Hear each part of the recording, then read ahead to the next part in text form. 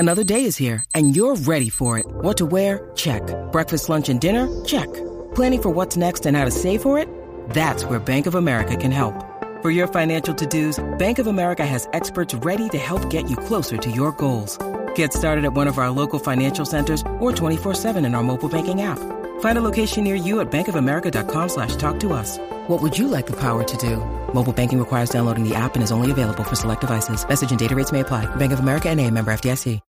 When you need mealtime inspiration, it's worth shopping Kroger, where you'll find over 30,000 mouth-watering choices that excite your inner foodie. And no matter what tasty choice you make, you'll enjoy our everyday low prices, plus extra ways to save, like digital coupons worth over $600 each week. You can also save up to $1 off per gallon at the pump with fuel points. More savings and more inspiring flavors make shopping Kroger worth it every time. Kroger, fresh for everyone. Fuel restrictions apply.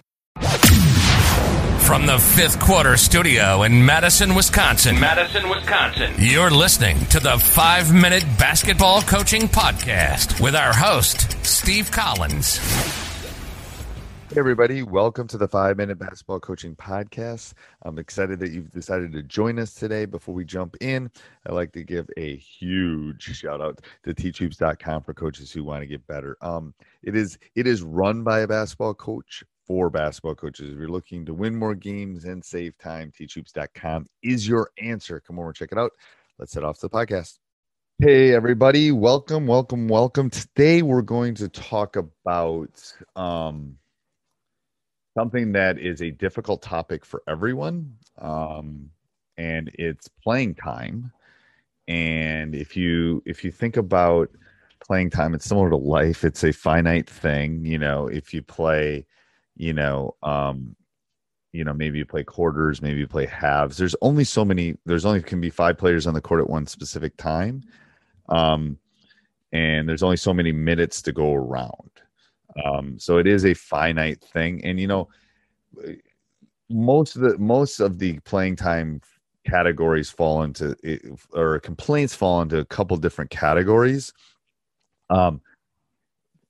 First of all, lack of communication is probably one of the biggest ones. They're not always going to agree with you, but there's that lack of communication. They don't understand how decisions are made. There's a perceived misalignments. Why is so-and-so playing more than the other person? It's hard. You can sit with a player and say you need to do A, B, C, and D and improve in those areas. And you might improve in those areas, but it still might not earn you playing time because of the people that are in front of you. It really does matter who's in the gym. It also depends on who you're playing for. The decision of playing time is based on a lot of different, it's the stats teacher in me, and a lot of different factors, right? And I think part of it, the breakdown is in communication. It's also the expectations and the unknown that they don't know if they're going to play. Maybe they're your 7th or 8th man, and so one game they play more, and one game they do not.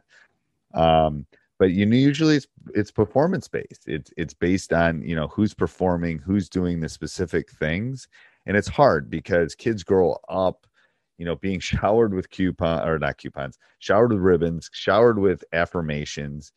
And, and this is hard, at the younger levels, parents are around, parents are seeing practices, parents are seeing these things. And all of a sudden they get to the high school level in which they're playing against older people. They're having, a freshman's competing against a senior, which is a huge difference. But I think as coaches, we have to empathize with that struggle.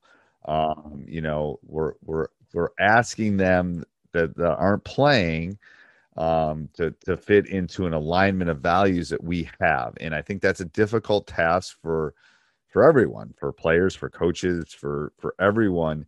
Kind of moving forward. Everyone has individual interests. And we can agree with that or disagree with it, but it's true. The best teams kind of pivot and leverage those individual goals or roles into the team ones. So, it's a limited resource and we understand that. So, how you determine playing time, the more clear you can be about that, and letting the stakeholders know that if you miss practice, here's what's going to happen. If you miss a game, here's what's going to happen. If your grades aren't good, here's what's going to happen. If you aren't performing, we do this with some of our long extended shooting drills. Kids want to shoot threes. Well, let's look at the statistics here of what you've done in practice. Let's look at statistics of what you've done in the game. And I think it's really important to communicate roles and playing time in a respectful, empathetic, honest manner to your players. Often we sugarcoat things, and I refer to it as truth or harmony, and I'm going to give them truth. I'm not going to necessarily give them harmony. I've talked about this before, but they'll come in and say, I'll ask the team, do you want truth or harmony? And they'll say, well, we want truth. I go, okay. Harmony would be, you guys had the best game ever played in the history of mankind. Truth is, we didn't do this.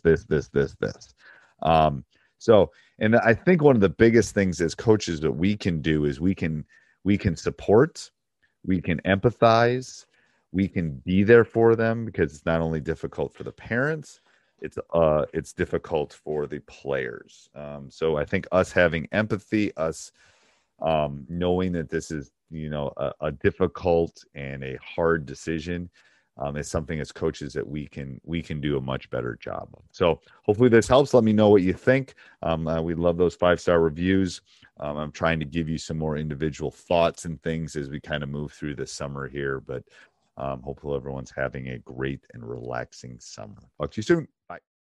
Sports Social Podcast Network.